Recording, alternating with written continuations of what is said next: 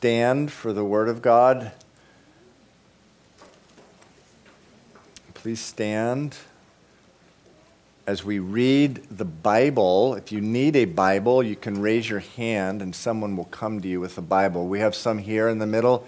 Can you bring those up? It's a Bible, English or Spanish. And if you don't own a Bible, you can keep this Bible. A couple over there. Right over there. Anyone else need a Bible, English or Spanish? Okay, we are going to be in the book of Luke, chapter 23, verse 33, starting in verse 33. The book of Luke, chapter 23, beginning in verse 33.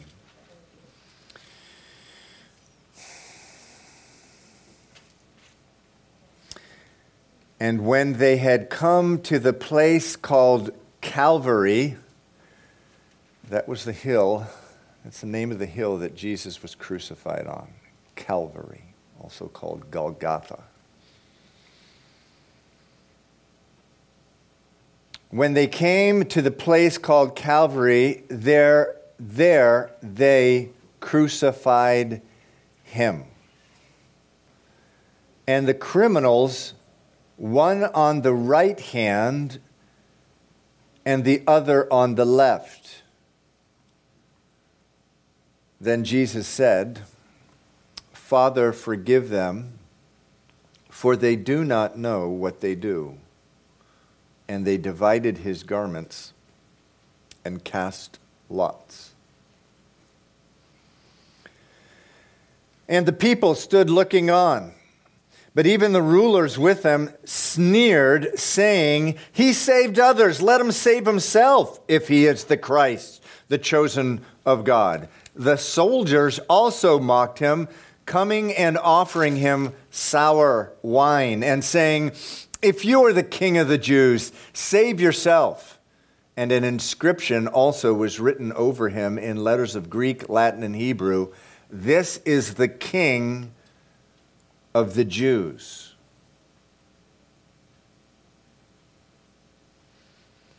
Then one of the criminals who were hanged blasphemed him, saying, "If you are the Christ, save yourself and us."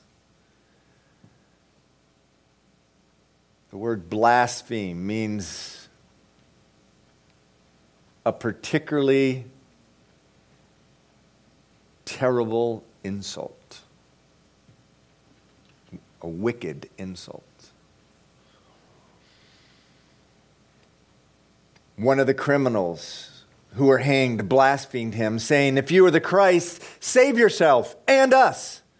But the other, answering, rebuked him, saying, "Do you not even fear God, seeing you are under the same condemnation?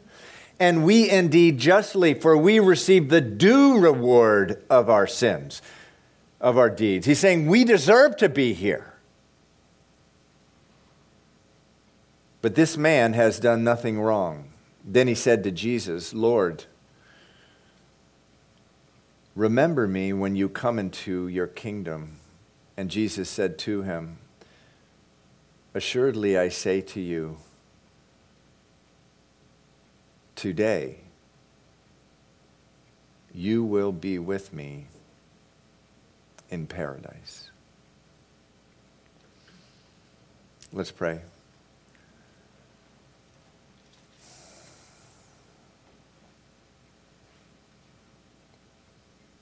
Father, I pray in the name of Jesus,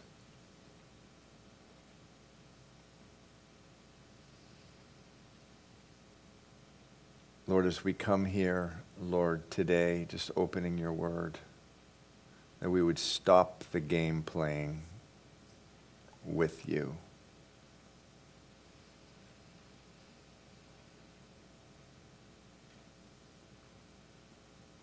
We would stop playing games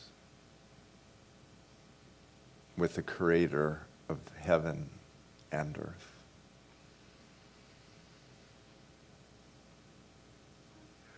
We would stop, Lord, treating you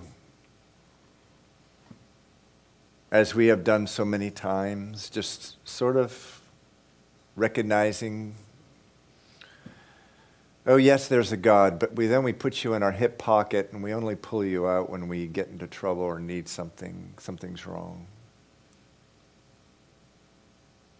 And we put you back in our hip pocket as soon as the prayer is answered. Or we throw the card to the ground if it's not in the way that we want. God, I just pray that from my own heart, how many times I've done that. Countless thousands, Lord. Father, in the name of Jesus, you have called us to come, as Neil just said in his closing prayer after worship. You've called us to come. We're here. And Father, how you love us. You call us the beloved. And you love us as much as anything else. You've called us and loved us by speaking to our hearts in a very confusing time. To bring clarity, to make things clear, to make things real. Father, speak to us, speak to me, speak to my heart. Lord, let me preach like I'm preaching to an audience of one. You.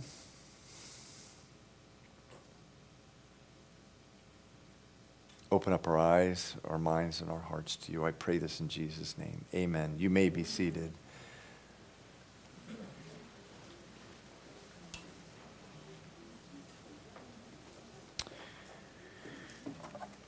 So Luke 23, verse 33 says, "And when they had come to Calvary, there they crucified him, and the criminals, one on the right hand and the other on the left." Not one cross, but 3 crosses. Not a coincidence, all planned out by God. 3 crosses. Starting with the cross in the center. Nailed to this cross, an iron stake through his right hand, an iron stake through his left, and an iron stake through his feet, is Jesus Christ. The Bible calls him the Son of God. The Bible calls him the Lamb of God. The Bible calls Jesus the image of the invisible God.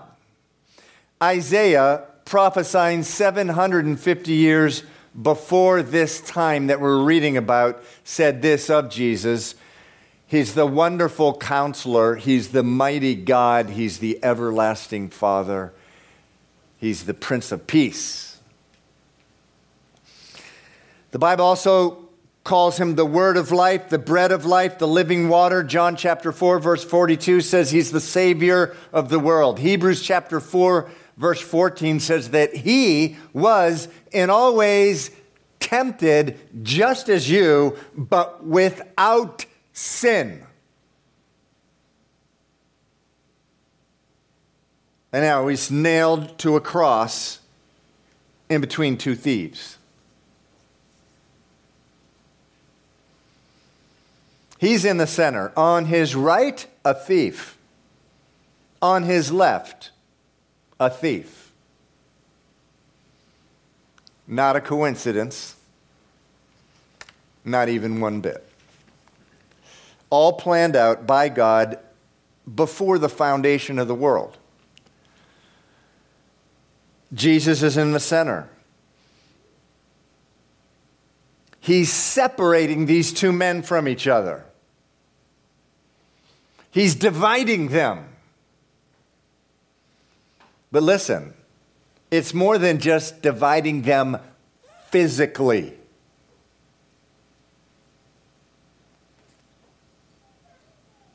He's dividing them in a way much more than that. And this is what we're going to talk about. Jesus Christ always divides. He divides, he separates light from darkness. Because of who he, Jesus, is and always has been, wherever he's introduced, his name introduced, a separation occurs, a division. It's like you see with these two thieves. One's cursing him, the other is surrendering himself to him. Same thing happens in the world.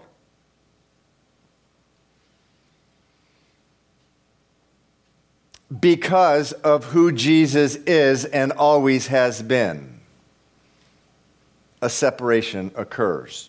The name of Jesus Christ separates. It says right here in Matthew chapter 10, verses 34 and 35. Now, this is Jesus speaking. And Jesus says, "Do not think that I came to bring peace on earth. I did not come to bring peace, but a sword. For I have come to set a man against his father, a daughter against her mother, a daughter-in-law against her mother-in-law."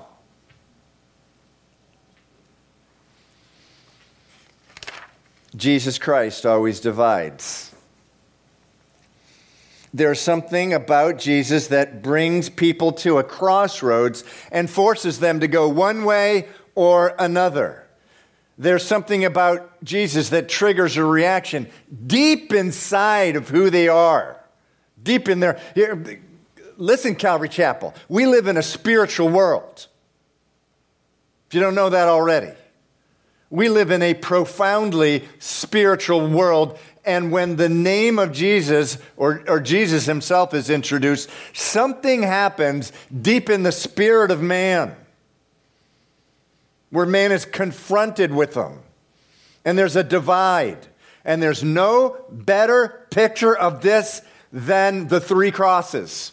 Jesus in the middle, a thief on one side, a thief on the other. A divide much more than just physical. What am I talking about? Look at verse 39. First criminal. First thief. He's a thief. He's on the cross for stealing. It says in verse 39, then one of the criminals who were hanged blasphemed him, saying, speaking to Jesus, "If you are the Christ, save yourself and us."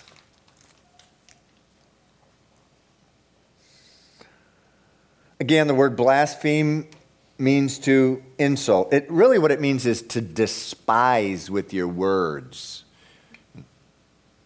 Blaspheme.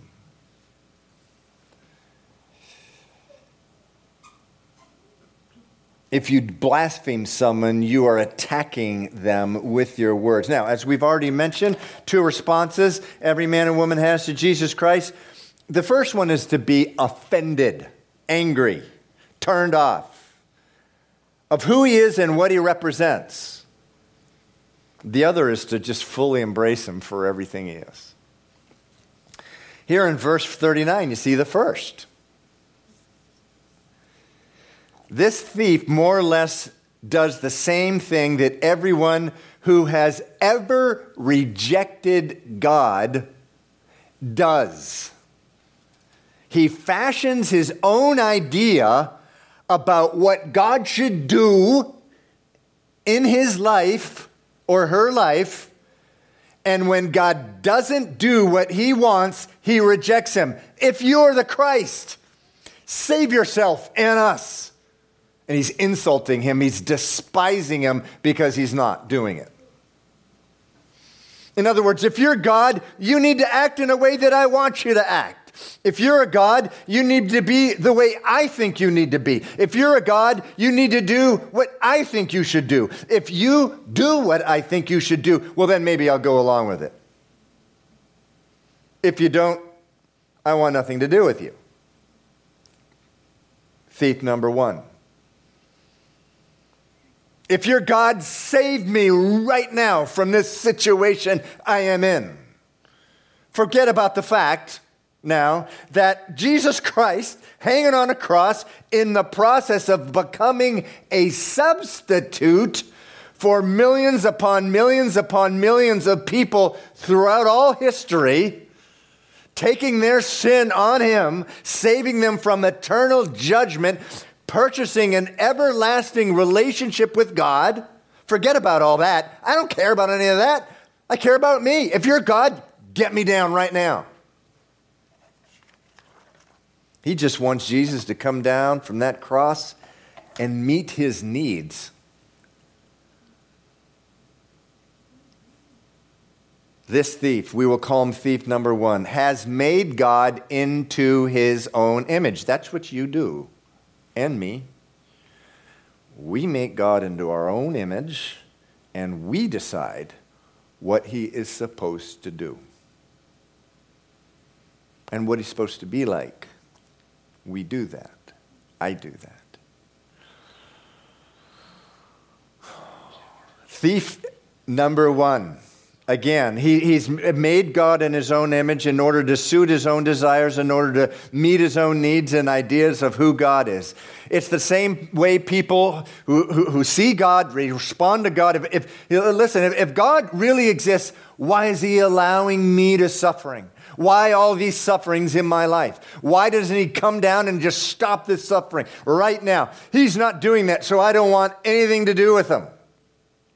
No different than thief number one. If you're the Christ, get down off of the cross, you and us, and save us. How could a God of love send anyone to hell? Why should God have a problem with the way I live my life? Why is God so narrow-minded? There are answers to those questions, just as there is an answer to the question of why Jesus did not come down from the cross right there and save himself. But that doesn't matter to the man or woman who's like thief number one.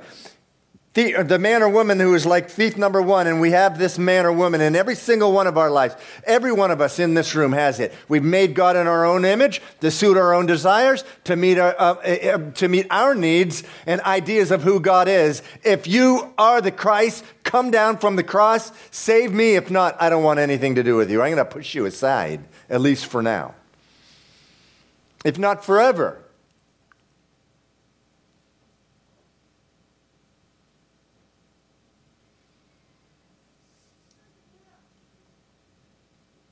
How about thief number two? Let's read about thief number two. Let's read verse 40 and 41 together. How does he respond when he is confronted with this man in front of him, Jesus Christ? How does he respond?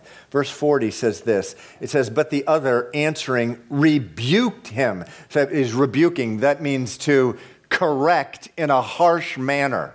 In a very forthright manner. He starts talking to the other thief. Thief number two is having a conversation with thief number one. And what does he say? He says, do you not even fear God, seeing you are under the same condemnation?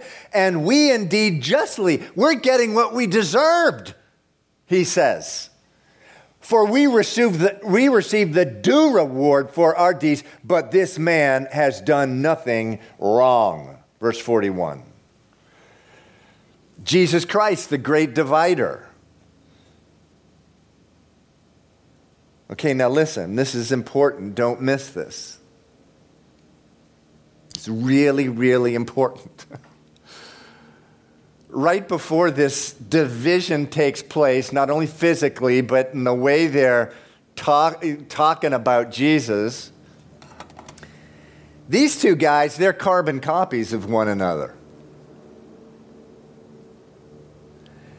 In fact, please don't think that the different response you see between thief number two and thief number one is because thief number two is somehow better than thief number one, because these guys really are both at the bottom of the barrel when they come to the cross. They had both lived a life of crime. They had both lived lives rejecting God. Stealing is rejecting God. If you've never heard that, well, you're in a church, and it's my job to tell you, stealing is rejecting God. Both had lived their lives rejecting God and His commandment, but the most amazing thing, here's the most amazing thing, and this is what makes this so powerful. In the book of Mark and Matthew, it says both thief number 1 and 2 were cursing Jesus. They were both cursing Him at the beginning, both of them. And again, right here, Matthew 27, 39 through 44, it says, and those who passed by Jesus, blasphemed Him, insulted Him. Even the robbers, note the S at the end of robber, plural, both of them.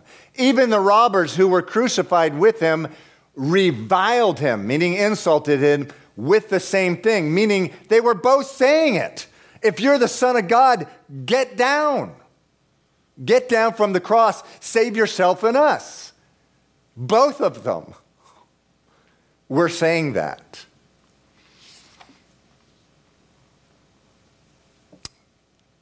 So what on earth happened with thief number 2?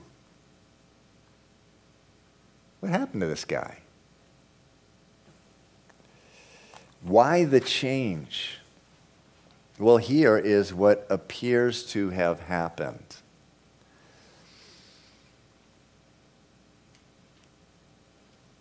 Read again with me, verse 33 and the beginning of 34. Just go back.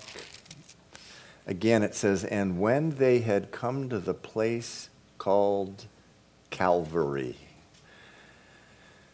there they crucified Him, and the criminals, one on the right hand and the other on the left. Then Jesus said, Father, forgive them, for they do not know what they do.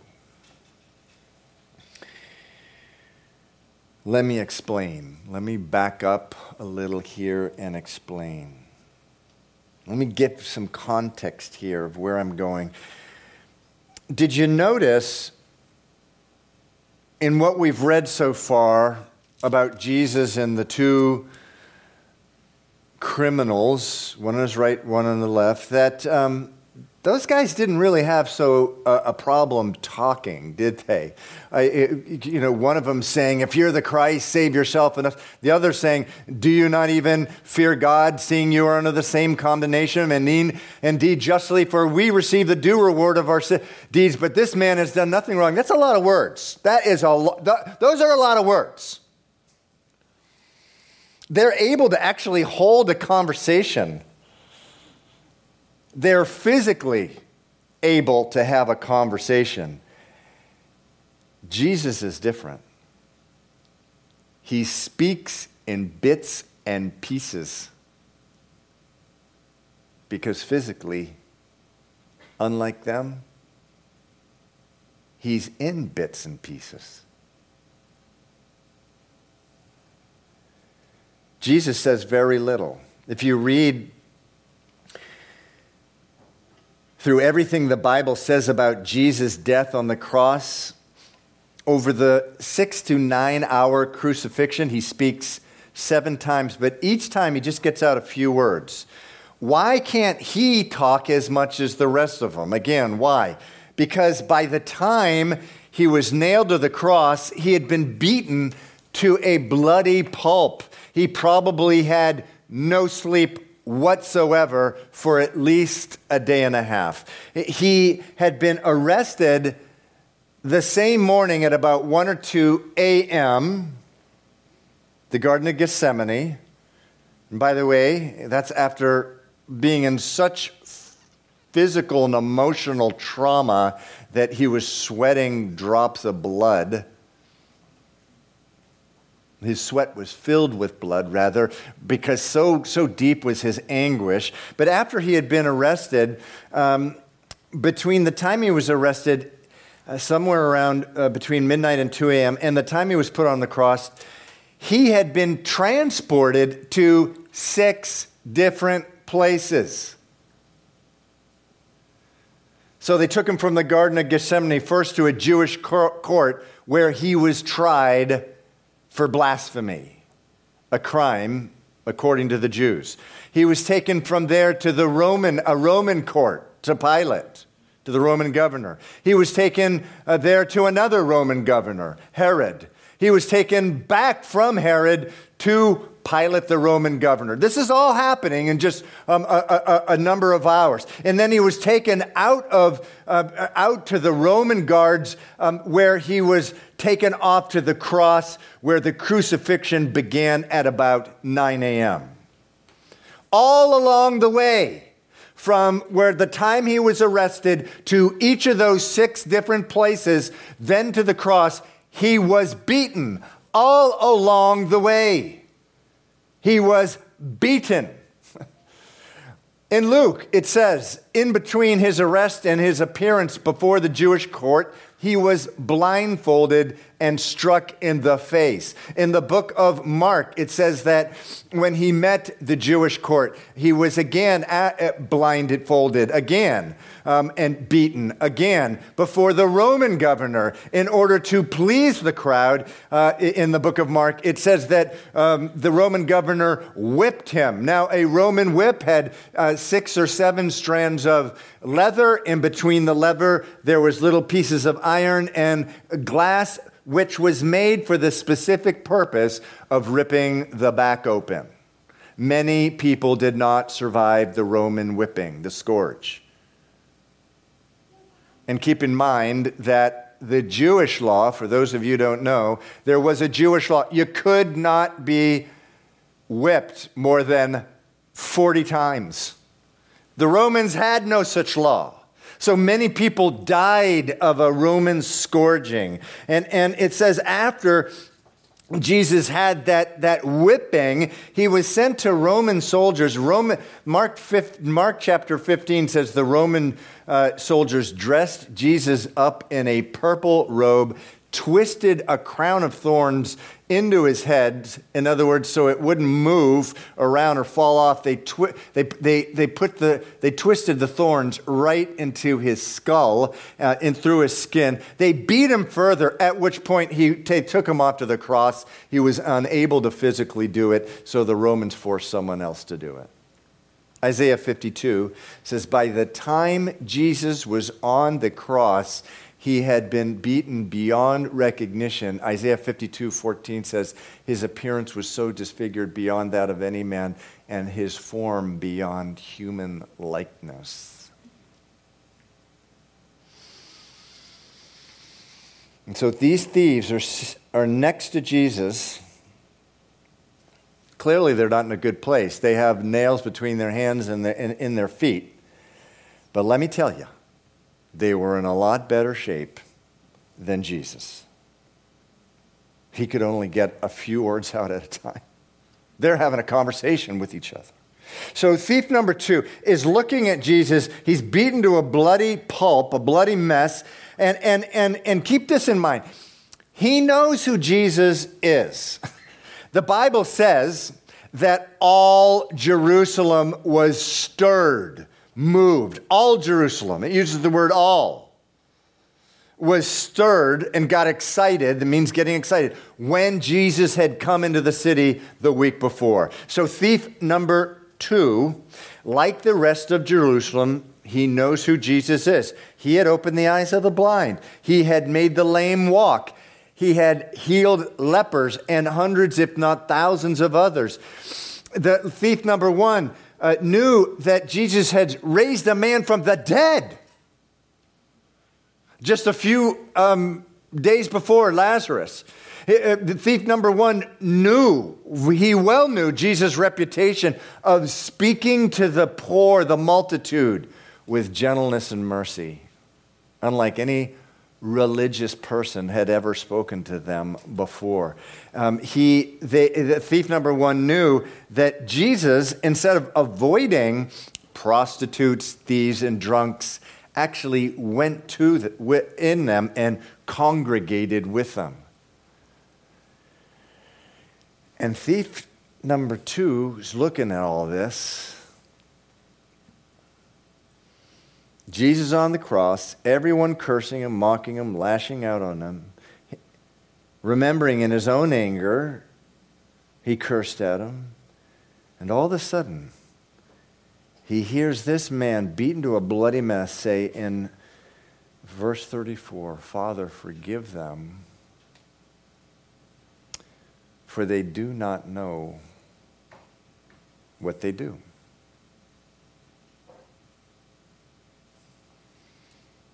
And he begins to think, now wait a second. Now hold on a second. Hold on. I've just been cursing this man. Wait. That's not normal. That's not human. Forgive them after what they've done to him. He's barely alive.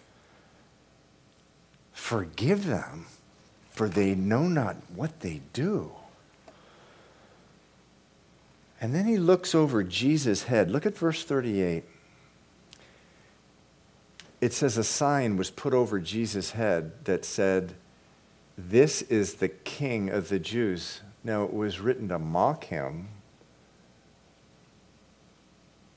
But thief number 2 is looking at that, and all of a sudden, a great fear comes over him.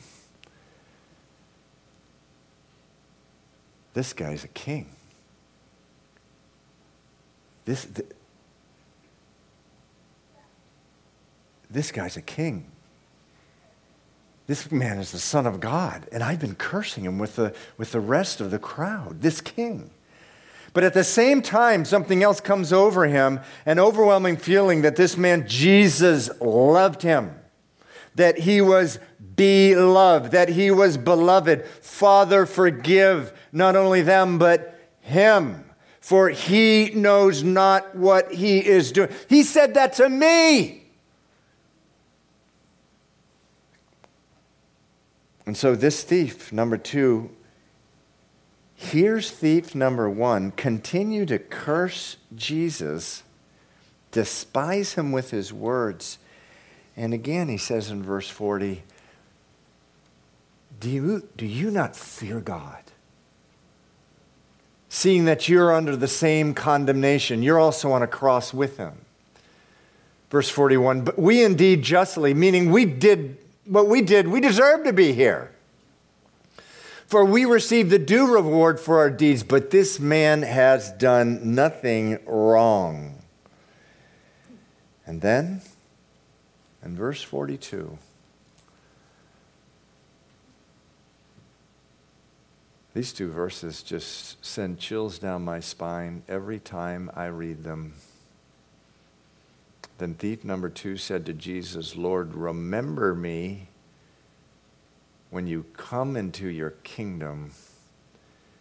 And Jesus said to him, assuredly I say to you, today you will be with me in paradise. Today you will be with me in paradise. Now, Calvary Chapel, there is a message that's jumping off the pages. Don't miss it. Please do not miss this. Again, it was no accident that these 2 thieves are on either side of Jesus. This is all planned out. It's not a coincidence. It's the purpose of God.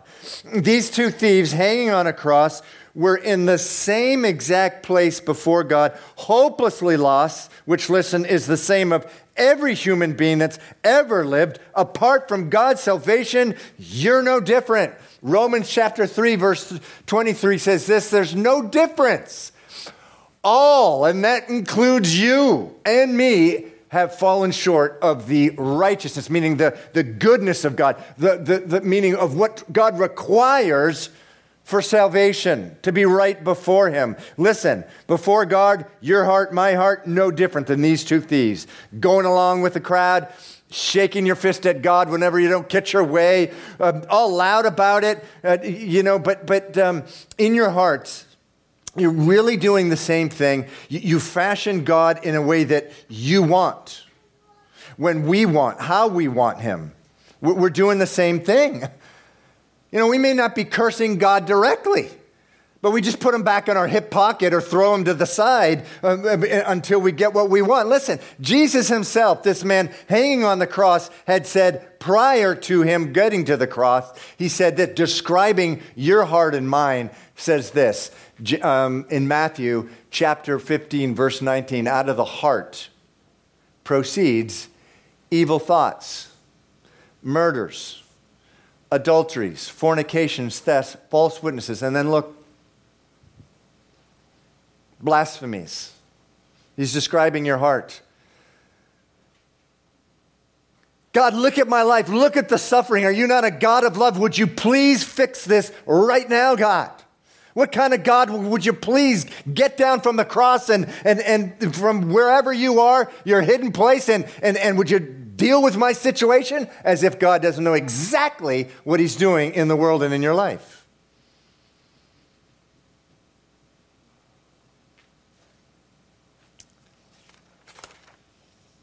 This is what we have in the soil of our hearts. Can we have it one more time? Matthew 15. It's in the soil of your heart. The seedbed. The only difference, please listen to this, Calvary Chapel. Please listen to this. The only difference between you and these thieves is your circumstances. These thieves fell into circumstances in their life much worse than yours and mine, into temptation far more than what we've ever had, at least most of us, in this church over the years. And there may be one or two right now, but in this church over the years, we've had more than one young man. We've had multiple growing up in houses where every day their mother or grandmother pleaded with them to sell crack cocaine to bring money into the house. That's what they grew up. And they went out and they did it. They were thieves. Do you really think you're any different than the worst thief and the worst jail in the world? Do you really think that? If so, you're deceiving yourself in the most exceedingly egregious, bad way. You are so foolish and deceived.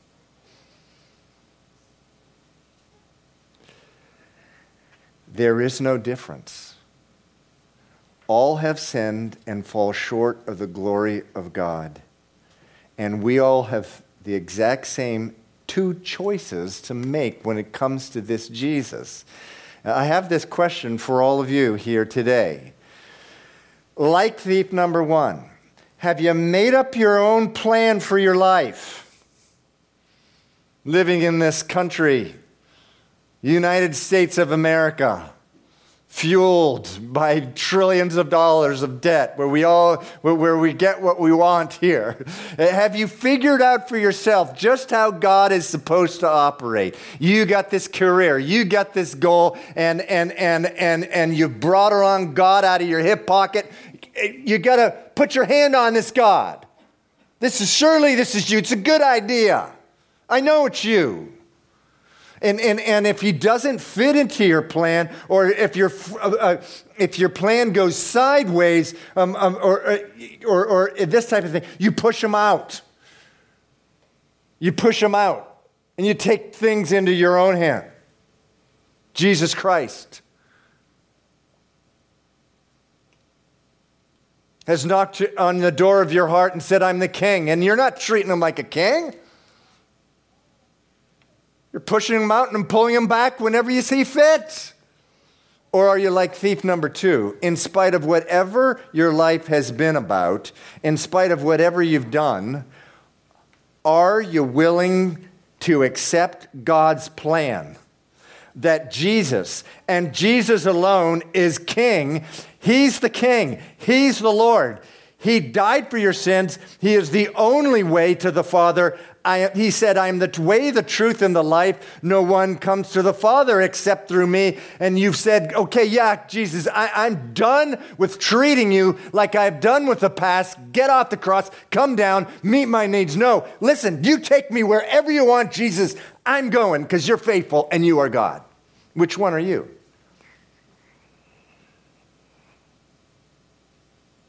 The Bible says in Romans 10:9 and 10, it says, if you confess with your mouth that Jesus is Lord,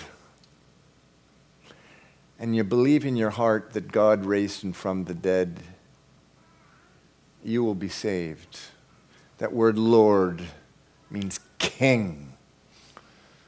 He's your king. If you confess with your mouth that Jesus is king and you believe in your heart that God raised him from the dead, you will be saved. For with the heart you believe unto righteousness, and with the mouth you confess unto salvation. Romans 10:9 and 10. And that's exactly what thief number 2 did. It's exactly what he did. He confessed with his mouth. He even used the word Lord. He believed with his heart who Jesus was. He was the king. He called out to the Lord. He was saved. These glorious words in verse 42. He said, Lord, remember me when you come into your kingdom. He'd just been cursing God. I thank the Lord that God gave him the grace to not say, I can't ask this guy to remember me when he comes into his kingdom after I was just cursing him. That's not the grace of God. God wants to save you. He loves you. He loved both these thieves, thief number 1 and number 2, but he does give a choice. Remember me when you come into your kingdom. And Jesus said, assuredly, I say to you, today you will be with me in paradise. Notice Calvary Chapel. Jesus doesn't say one fact, one little thing about the fact the guy had just been cursing him. Doesn't say that. Weren't you just cursing me? Doesn't say that. There's no reminder of his past. He doesn't stick his nose down in the mud. We do that to each other. God doesn't do that. No demand that he recite Hail Marys or do something else to make up for what he did. It was physically impossible for him to make up for anything that he ever did. His hands and feet are nailed to the cross. If there's any picture in the Bible that you cannot do anything, not a single thing to earn your way to heaven, it's this picture before us in Luke 23. There's nothing left he could do other than to open up his heart to God and say, remember me. Calvary Chapel, we have so little understanding of the grace of God.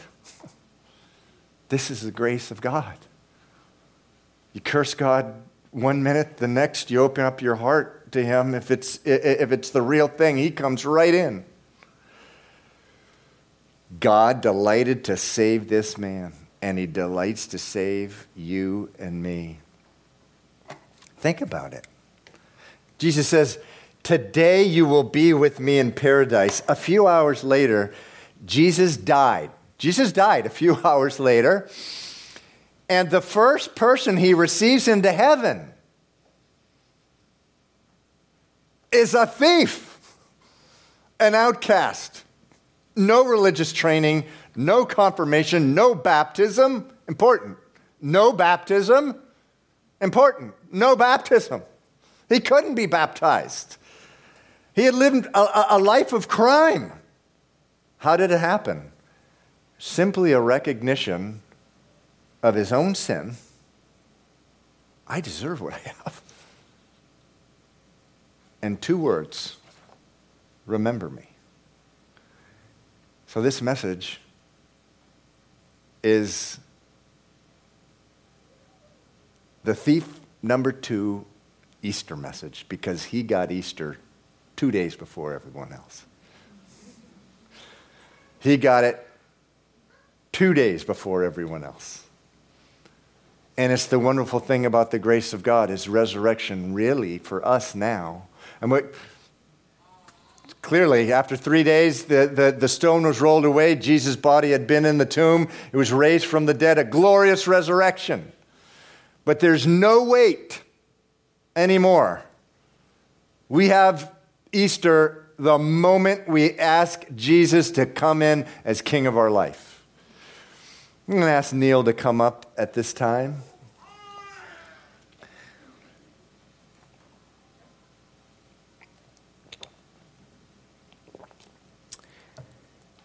We're going to have communion now.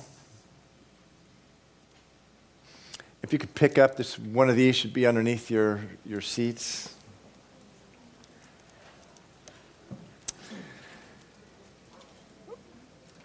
But what is so important as we're going to have communion is that there's so much to study in the Word of God. There's so much to dig in. I want to dig in now big time once again before we have communion, briefly.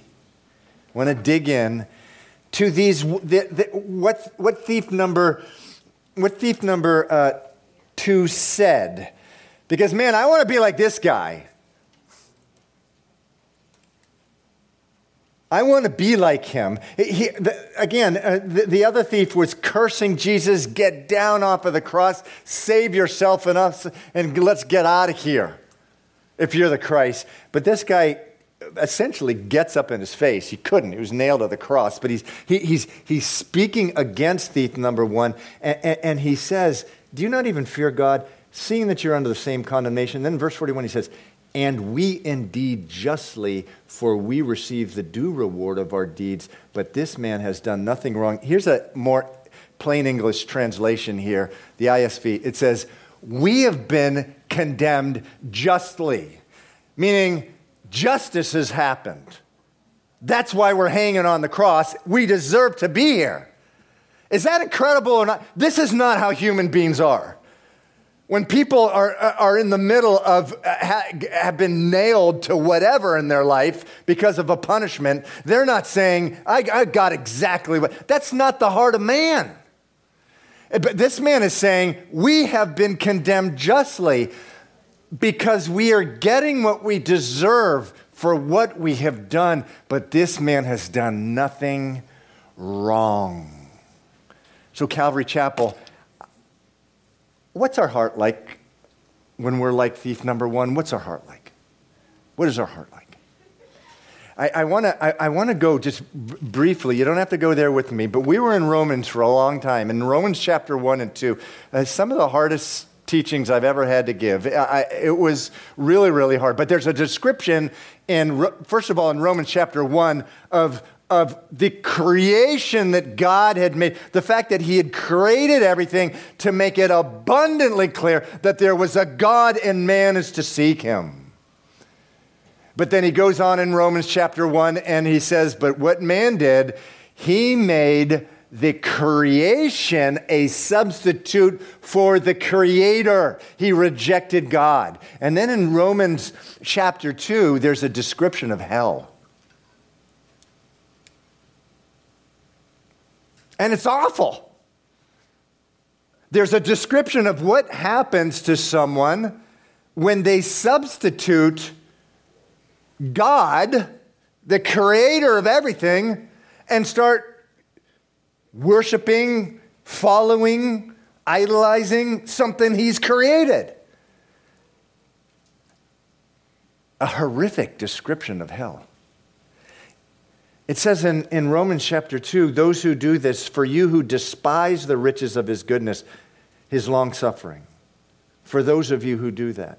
Because of the hardness and impenitent heart that you have treasured up for yourself the wrath of God in the day of judgment. It says of God, he will render to each one according to his deeds eternal life with him who by patient continuance in doing good seek for glory, honor, and immortality. In other words, those who say, yes, I want you, God. But, verse 8, to those who are self-seeking, get off of the cross, God. Get into my life now and fix this thing now, God. For those who are self-seeking and do not obey the truth, they will receive God's indignation, wrath, meaning his anger, the anger of God, tribulation, and great anguish of soul. That's a description of hell. And before we have communion, it does say, let a man, let a woman examine themselves before communion. I just want to ask you, we hear today, particularly here in Boston, oh, hell. There's no such thing as hell. Is there a hell? Why would there be a hell? Listen, a much better question than that is, how could there possibly not be a hell? That's the real question that people should be asking. How could there not be a hell? Where God has created the heavens and the earth. He's created the world. He's created mountains.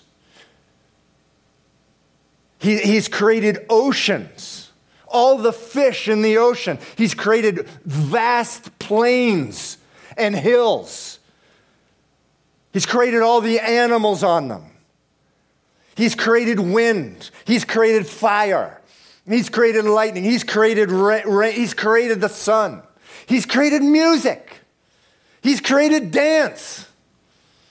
He's created. He's created the gift of songs in our heart. He did it. He's created every tribe, nation, and tongue. He's created all of them. And look up at the stars, billions of them, every single one of them. And you have put the creator of the universe in your hip pocket, and you only pull him out when something happens in your life and you need something fixed, and you put him back in your hip pocket when he doesn't fix it the way you want, or if he fixes it, well, that's good, I don't need him anymore, and you put him back, and you don't think you deserve hell for that. Come on, Calvary Chapel. Don't believe lies. Now, Jesus hated the idea of hell so much, that's why he came to earth. God so loved the world. He came through his son. He broke into human history and wants to get between man and hell and save. It says he desires all men to be saved. But who are you? Are you thief number one? Can you really say from the bottom of your heart, can you really say, remember what thief number one says? He says, I deserve this condemnation. I deserve hell. Can you from the bottom of your heart say, I deserve hell. I deserve hell. And I have, and instead of being grateful for the fact that God has plucked me out of hell and put me into an everlasting love relation with his son, I just complain. God, get down from your cross. Would you fix this situation? Would you fix this pain in my body? Would you fix this career situation? Would you fix this relationship that I'm in? Would you fix this depression that I have? Is that who you are? If so, you're thief number one. That's who you are. But the good news is we got the Word of God. We got the Word of God, and Paul says to Timothy, whatever you do, when people gather together, preach the Word of God so that their eyes open up to the reality. What's the reality, Calvary Chapel? I deserve hell. But Lord, remember me when you come into your kingdom. And you have Easter that day. That day. an eternal relationship with God. The Bible says that the moment you accept Jesus into your life as King, he invades your life by the Holy Spirit, washes you up so that, as shocking as it may seem to you, the Bible teaches at that moment you ask Jesus in your life, you are as good and blameless as you will be for all of eternity. That's how good that salvation is. That's how great our God. And let me tell you, he created all those billions of stars. He can do stuff like that. He does. He loves to do it. He delights to save you. What I'd like to do now, I'd like every one of you, can everyone just hold this? Just hold this.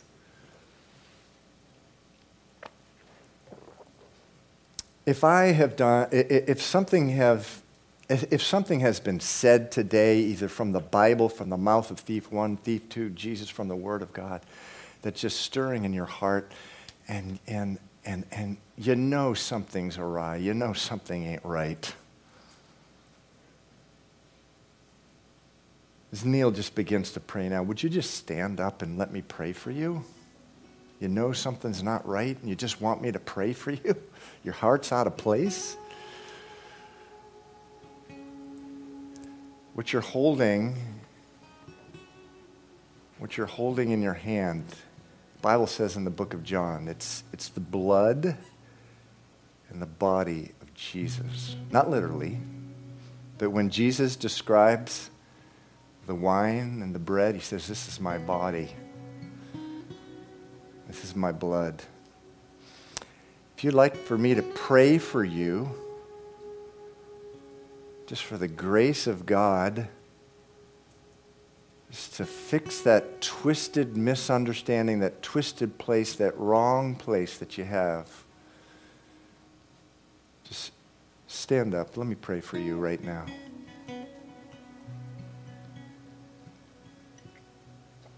God, oh man, I was reading the verses of John the Baptist this morning. And he says that this man who's going to come after me, whose sandal I'm not even worthy to tie, he's going to make things that are twisted straight. Oh, how he has done that with me.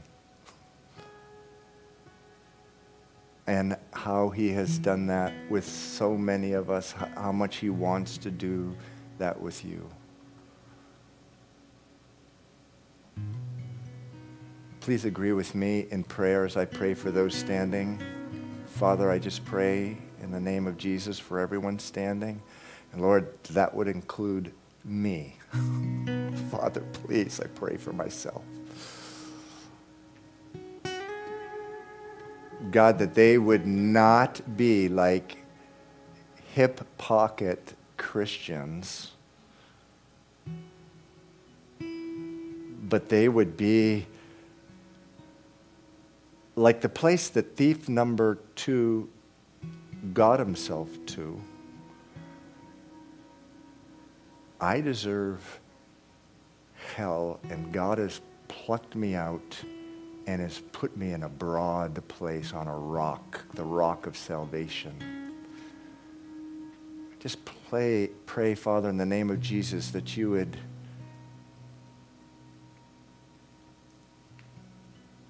establish them in that wonderful truth.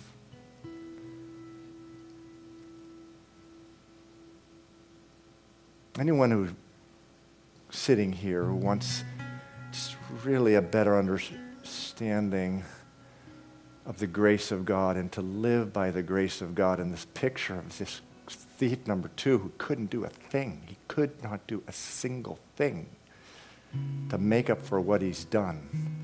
This picture of grace, if you need a better understanding of grace, because grace empowers. Let me tell you, if we try to live the Christian life out of a sense of duty, we're going to fail. You're going to fail. But if you live it empowered by the grace of God, oh man, will you start shedding sin that you've never been able to get over. If you want a better understanding of grace, stand right now. Let me pray for you too. Father, I just pray for everyone standing, including myself, Lord. You say in Romans chapter 6, Lord, that sin does not have dominion over you because you're under grace. What on earth does that mean, Lord? Would you tell everyone who just stood, Lord? They just humble themselves.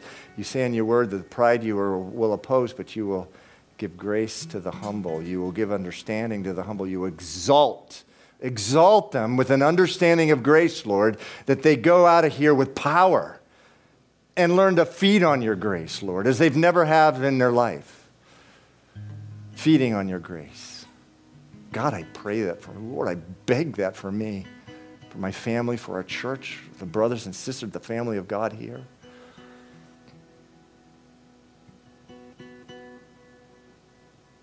We thank you so much, Lord, for the resurrection. It was the proof that sin has been defeated, Lord. We thank you for the resurrection. Could everyone stand up, please, at this time? So we're going to sing a song now together. It has 4 stanzas. After the second one, in between the second and the third, we're going to have communion. But this is a little goofy. I hope this isn't too goofy. Sometimes we need goofy stuff. I just want you to hold this. I personally, I prefer communion pre-COVID, where we could go back and get the cup and the bread. But man, the nice thing about this, we can hold the body and the blood at the same time. And again, it's not literal, but Jesus did say that's what it represents. He called it the body and his body, and this is my body and blood, he said.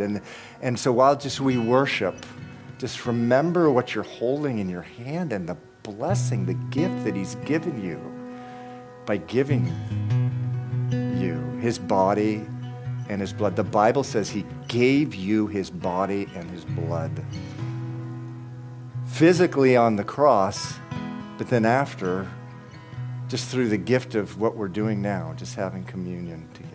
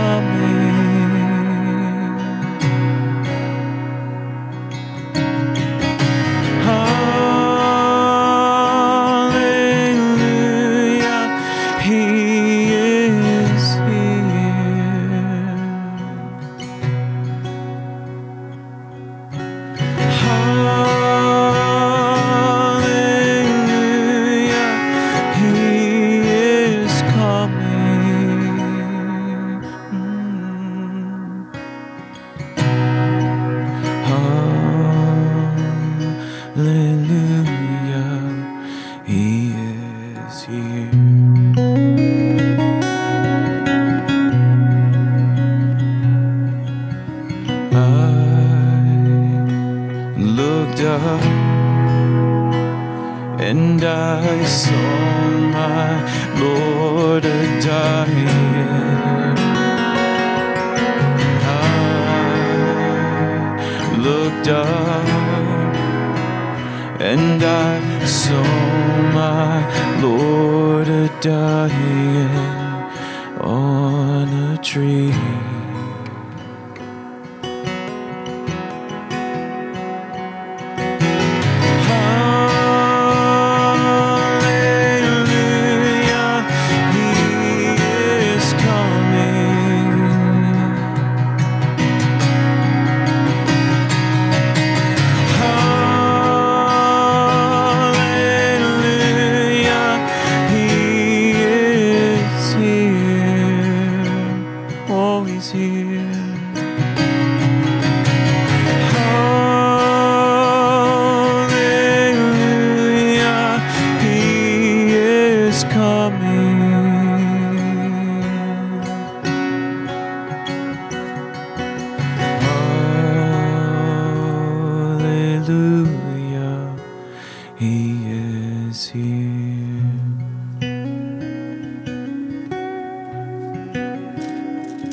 So if you could take the wafer in your hand, just lift it up. It's the wafer in your hand, the bread represents the body of Jesus Christ.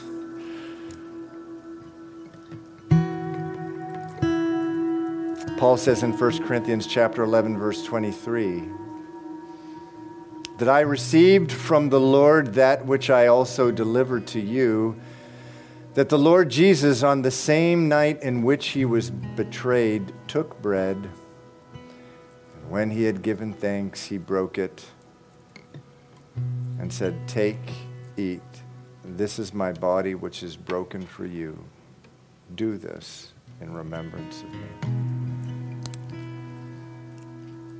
In the same manner, he also took the cup after supper, saying,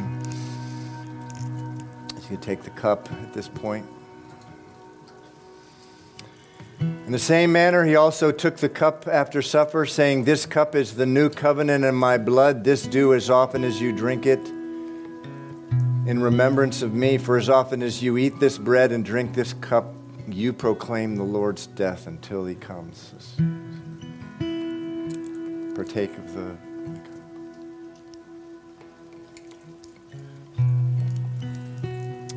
Let's continue to worship. Let's close out with worship, the last two stanzas of this song.